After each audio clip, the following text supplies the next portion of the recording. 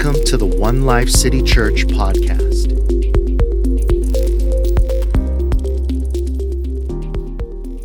Welcome and thank you for joining us. This is the One Life City podcast, and we are in our summer Bible study series.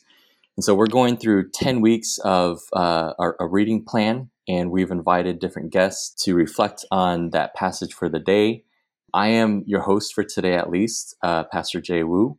And so our guest today is our lead pastor, Elliot Chung. And so welcome, Elliot. Thank you for joining us on the podcast today. Good to be here. We've had there's several passages for today. And so which one did you pick? Yeah. So I chose to zoom in on the Matthew 23 passage.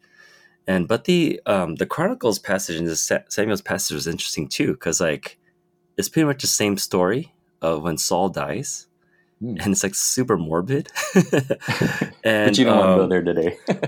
well, this text is pretty morbid too. But I feel like there might be some correlations in there, because Saul is he's a king. He was Israel's first king, and he screwed up royally,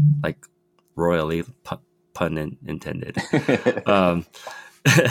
And then we have this other group of people that is seemingly screwing up really badly and royally, yes, right? Yeah. And Jesus is talking about that, so there's connection there. But in some ways, it relates to the conversation we had last week from Matthew 16. Mm-hmm. It's kind of same thread, same train of thought, except that it's just toward the end of Matthew. And so I think there's this level of Jesus that he just kind of dials up a little bit, which we could talk about a little bit more.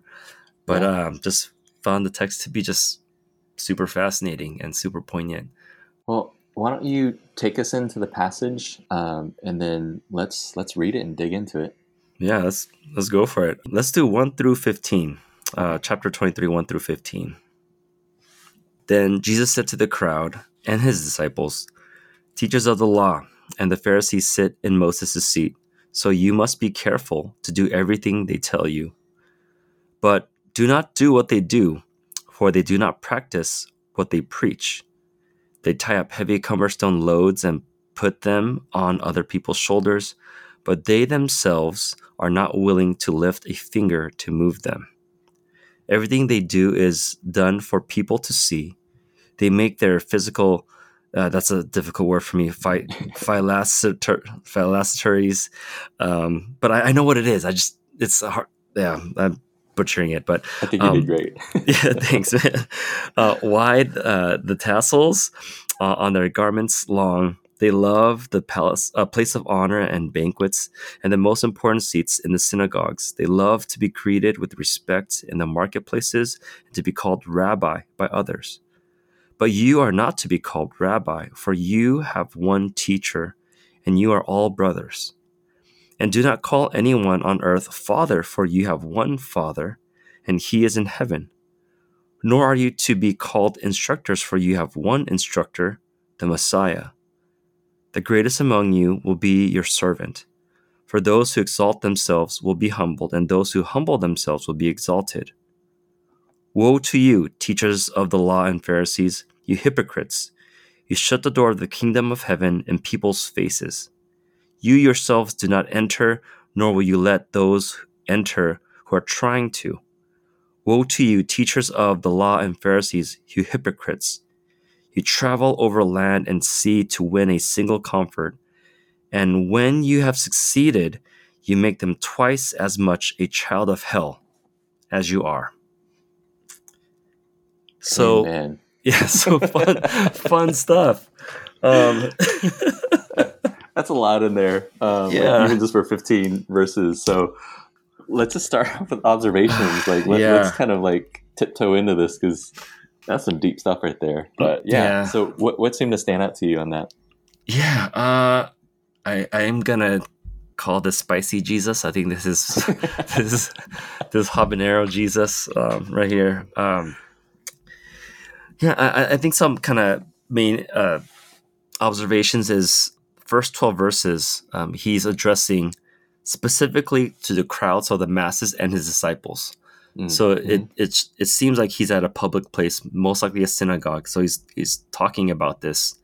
And so it's interesting how he starts off like teachers of the law and the Pharisees, they sit in Moses' seat. So he's kind of giving them a place of kind of recognition, right? And he says like it sounds good. Like, so you must be careful to do everything they tell you. So far so good. And then right after that's like, but do not do what they do. So like what they teach sounds good, but don't do what they're doing. So like it's just this kind of like Jesus is told like just kind of flipping it on them. From then on, a lot of them are warnings, right, to to his audience. Yeah, and just talking about how when they do things, it's almost like a religious show, right? The word I couldn't pronounce, philasitories, like it's like that one thing that holds a Torah, kind of on the. I think it like, and it's so that as a reminder that the word of God is with them all the time, and so it's big, and so it's like showy. They love their place of honor, their seats in the synagogues. They love like the accolades that come with it. But then right after that, like it's like you yourself don't hold to these titles. And so don't call yourself rabbi. Don't let anyone call you on earth, call you father, which I'm like, okay, I know this is more on the interpretation, but like I'm figuring out what that really means, you know? Mm-hmm. Don't let people call you instructors. It's a lot of warnings, right? And then from 13, pretty much till the end of the chapter, there's a person like Jesus changes directions. Like he's no longer addressing the crowd and his disciples, but now he's like directly addressing the Pharisees, and this is where like things get really dialed up. The rest of the chapter is just as brutal, if not more. The word hell gets mentioned here twice. Like we ended with one of them. Later on, on 33, it mentions the word hell again, and it's just really confrontational. This whole tone, there's nothing about it that it is safe. Yeah. It doesn't sound I don't know, like cordial. You know, it's just like it's very aggressive. It's very clear. Jesus is drawing a very clear line here, and so like I feel like at least the language is it feels very intentional. It's meant to be very poignant. Like, hey, like if you don't get it, here it is. I'm gonna be as clear as I can. It's almost like here are the good guys and here are the bad guys. If you don't know who the bad guys were, I'm telling you right now, these are the bad guys, and this is why they're bad. Yeah, so spicy Jesus. Yeah. Bringing the heat. So even in that too, like where do you see a shift in his audience? Because if it's in the hearing of the entire crowd, is there a point where Jesus transitions his I don't even say attacks, but in all that he's saying, is there a shift in where do you see that? Yeah, I mean it's definitely from 12 between 12 and 13. Mm-hmm. Because before then, when Jesus talks about the teachers of the law, the Pharisees, he's addressing them as they, like they are the teachers and whatnot. But 13 it says, "Woe to you!" And if you didn't know, here they are, teachers of the law and Pharisees, and that line gets repeated. Let's see, in 13, 15, 16, 23, 25, 27, 29. Yeah. He changes the title now a little bit. Like you're like is no longer "Woe to you, you hypocrites," but from 33 it says, "You snakes, you brood of vipers," which is reminiscent of John the Baptist, right? Mm-hmm. And so it goes on directly to like you and they, like you as in like y'all, right? It's like plural you, right? Until pretty much the end of the chapter, and then 24 there's a change. So it's a very clear kind of, I'm gonna adjust my attention and to this, and it's harsh. It's really harsh.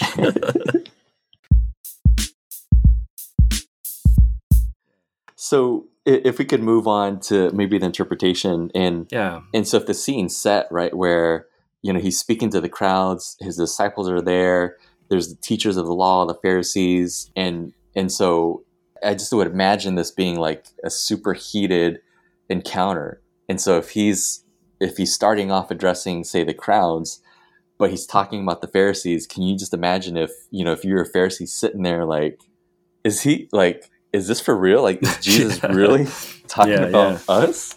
Yeah. And then Jesus is flipping the switch and saying, but you, woe to you, you Pharisees. And it's like, did Jesus really just start with the name calling?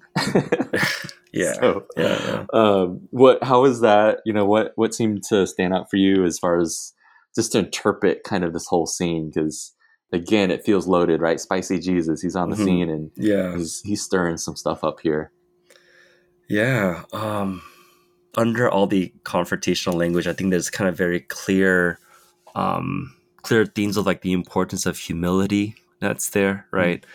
There are very clear themes of like the dangers of self-righteousness and the danger, or even like the evil of using religion and spirituality as a form of oppression. I mean, like 13, like you shut the door of the kingdom of heaven in people's faces. It's like that is like what it means to use the Lord's name in vain, of like leveraging religious authority. Yeah, I'll say that's probably it. Like, and the importance of like just being authentic in what you preach and what you do, like that seems really clear to me too. Because that's the initial kind of like entry point, right? And how Jesus brings up this conversation is like, hey, do what they tell you to do, but don't do what they do. So like, it's almost as if Jesus is saying, hey, their theology is tight.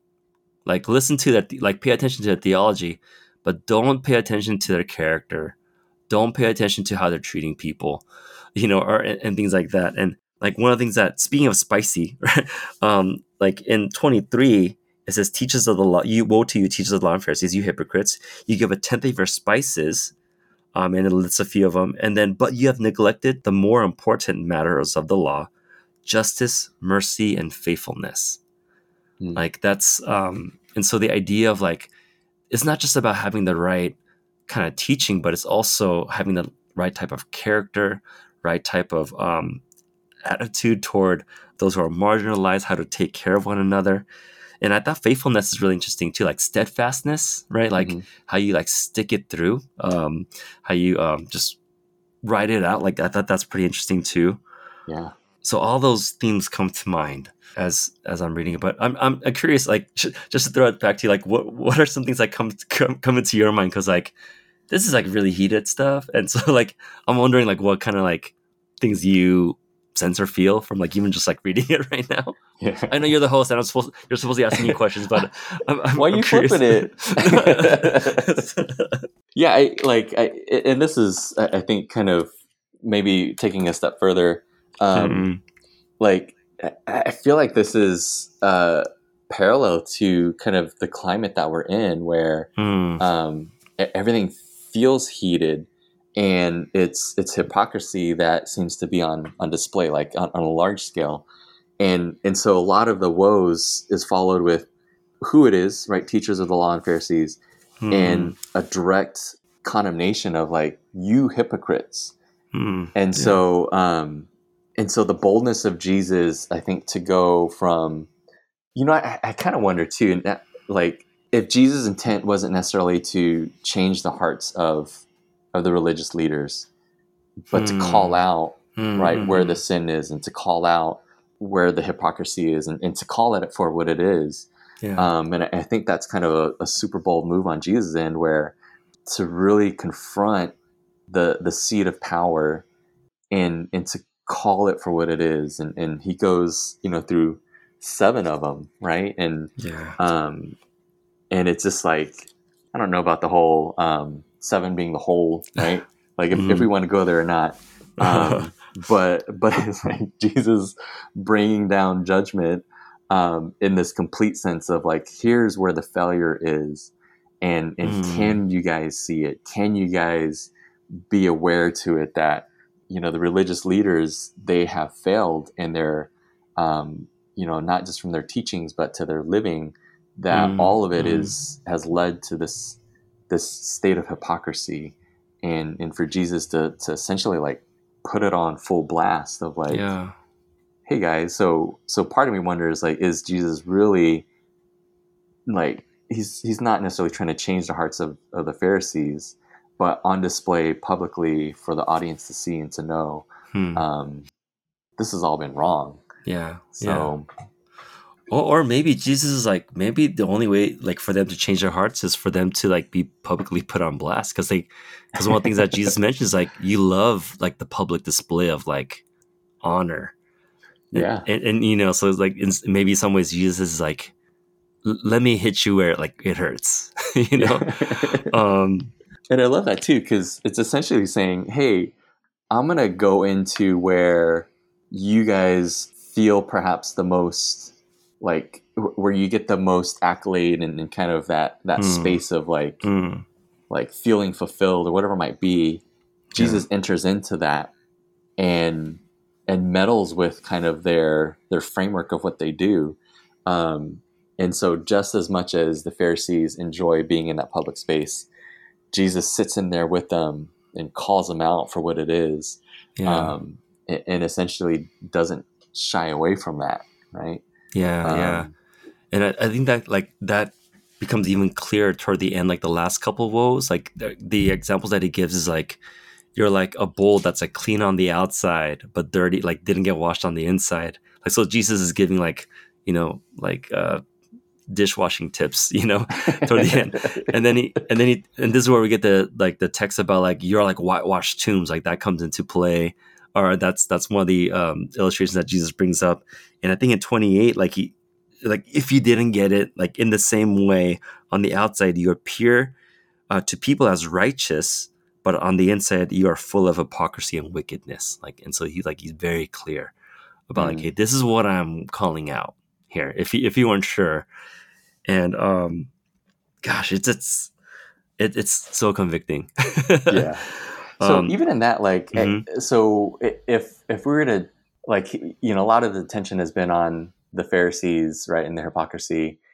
So if he's attacking, you know, the Pharisees for that, could we take it the other direction and be like, well, what does that say then about God's kingdom? Oh, that's a good question. Yeah. Recently, I was like I won't mention this person's name. I don't want to embarrass this person, but like I was thinking about this person, and I was thinking about how this person is like so consistent with like what they believe and what they try to do as much as they can, even if it's like even if it goes against the grains of like typical what we think is like Christian, because they're so set on like, this is what we feel like Jesus is calling us to live, or the way that Jesus is calling us to live, that they're willing to kind of forgo what they previously grew up with, saying like, this is what it means to be a good Christian.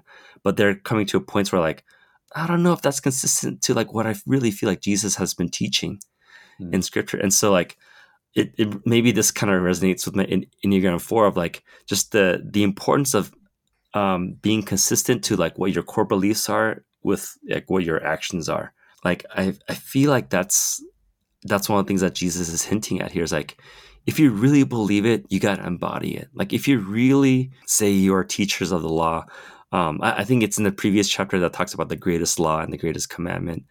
You know, like then you have to live it out that way. And so it's the idea of consistency. But as I say that, I feel like there's also like tremendous amount of grace from God and from the Heavenly Father and from Jesus to be like, okay, you're not going to be able to live out your faith consistently. So there's grace in that, but it's almost like the recognition of it, you know, of like, I want you to know how important this is, and I want you to pursue it, and how important it is in God's kingdom to have what you believe be really what you embody in this life. I think about like the passages of like, they will know that you are my disciples by your love for one another. I'm thinking about how passages of like, how can you tell a false teacher by their fruit, you know, and things like that, of like, it's what we teach has to be consistent with how we embody, how we practice it. And I think that's a tone. In part, that's a tone switch from like the first part of the chapter to the latter part of the chapter. Because I think the first part of the chapter is more like, hey, I'm warning you. Like, I want you to not, I want you not to be like the Pharisees, but their teaching is solid. So I want a consistency there. And so instead of like elevating the actions of the disciples in the crowd, Jesus then de-escalates, or he lowers the title, lowers like the honor and all that stuff by saying like, hey, so don't call yourselves rabbi, like don't call yourselves, don't have anyone on earth call you father, which, like I said, like I'm still figuring that out. I don't know what fully that means, but don't be called instructors, because you have the one instructor, the Messiah. But I wonder if this kind of relates to like 2 Peter about like the priesthood of all believers. Like in verse 8, it says like, you are not to be called rabbi, for you have one teacher, for you are all brothers, and you could, I think you could add sisters there. You're all brothers and sisters. So I wonder if like, hey, it's not like you're supposed to elevate one another and like, we all embody the priesthood of believers. And I wonder if there's some of that at play too. As you have been sitting with this, like what would be, one or two applications that kind of you walk away with as you're reading through this? Like definitely one lens that I'm definitely viewing this is just kind of like what it means to be pastor of a church. I think being a pastor's kid, I think I always kind of understood the weight of that title and what that means for a lot of people. And so like I know that there's a fair warning there. And it's not a title or a role that I take lightly, but at the same time, I think in God's kingdom, like it's not everything either, right? Like just the idea of being a pastor, that's not something that makes me better than anyone. In fact, like I don't know, this is so like this is definitely kind of degrading myself, but like I like to think that I'm the pastor that lowers standards for people, like because like I know how flawed I am, and just like just the grace of like of being able to do what I get to do with people like you and Vanessa and Dave and Jaylee who's recording this, and and so many other wonderful people of our part of community. Like I feel so privileged and so honored to like do this. So like it's just this ongoing reminder, like ongoing reminder of just how important and unimportant like my title and role is. And like I know in some ways it is like I have to embody it in a way where people could feel like, okay, this is somehow like I could follow Jesus like this, in some way, shape, or form. But at the same time, I can't lead in a way where people will be like, that's the only way, and that can only depend on that person to, like what our success as a pastoral team is for people to be able to have a self-sustaining, vibrant faith life that is done amongst a community of believers. Like that's the ultimate goal. That isn't necessarily solely dependent on our works and our deeds. So I receive both the warning of the Pharisees for myself, but also at the same time, I also received the warning of like Jesus to the crowd and disciples of like, I received both. Like the warning for the Pharisees is make sure I just don't like, what's the word, like exploit my status and or just use it as like of leverage of some kind. And the warning for like the crowd and disciples is make sure like I don't elevate myself more than I need to be, and just kind of just be careful of like how I embody my faith and how I live it out, like Lord willing, as humbly as possible. So I think that's some of what like I'm processing as I hear this, and I think in part two, in the back of my mind, I'm also kind of holding like, a few weeks ago, there's the news of the SBC, right, that came out, and all the stuff with Hillsong and Mars Hill, like I'm holding all of that while I'm like processing this together and holding how our Christianity is viewed in our society, how it no longer has the moral high ground, and how it's like perceived, and like so I'm processing all that as I Yeah. read this text and think about what it means to be me right now in this time. And I something distinct about what you're sharing stands out where in this passage, Spicy Jesus, he's doing his thing, and it's easy to, in a way, almost jump on the bandwagon of like condemning the leaders, right, for the hypocrisy, and I mean, it's so sharp in the language and so vivid that it's easy to not see where we might fit in that. And so even in application, it could just be like, well, that's their deal, right? And Jesus calling them out for it. But to allow kind of those warnings to be heeded really reflects your character in that space of, or that posture of humility. And so, man, I want to receive it too. And so I think like it's a hard space to be in, but it genuinely, I think, reflects, who you are, all the work that God's done in you, and really the gift that we get to receive, in your presence here. And so, man, thank you. Thank you for how you're, I want to say just pastoring, but thank you for, kind of the space of how you're interacting with God's word and, in this passage today. So, well, Elliot, thank you so much for sharing all that and even being vulnerable and kind of where it stands for you. Thank you guys for listening in on today's podcast. We hope you were blessed by it, and welcome you to continue joining us both on the podcast as well as the weekly Bible reading. And may the Lord bless you as you be present to His word. Thanks for joining us. This is a podcast of One Life City Church in Fullerton, California.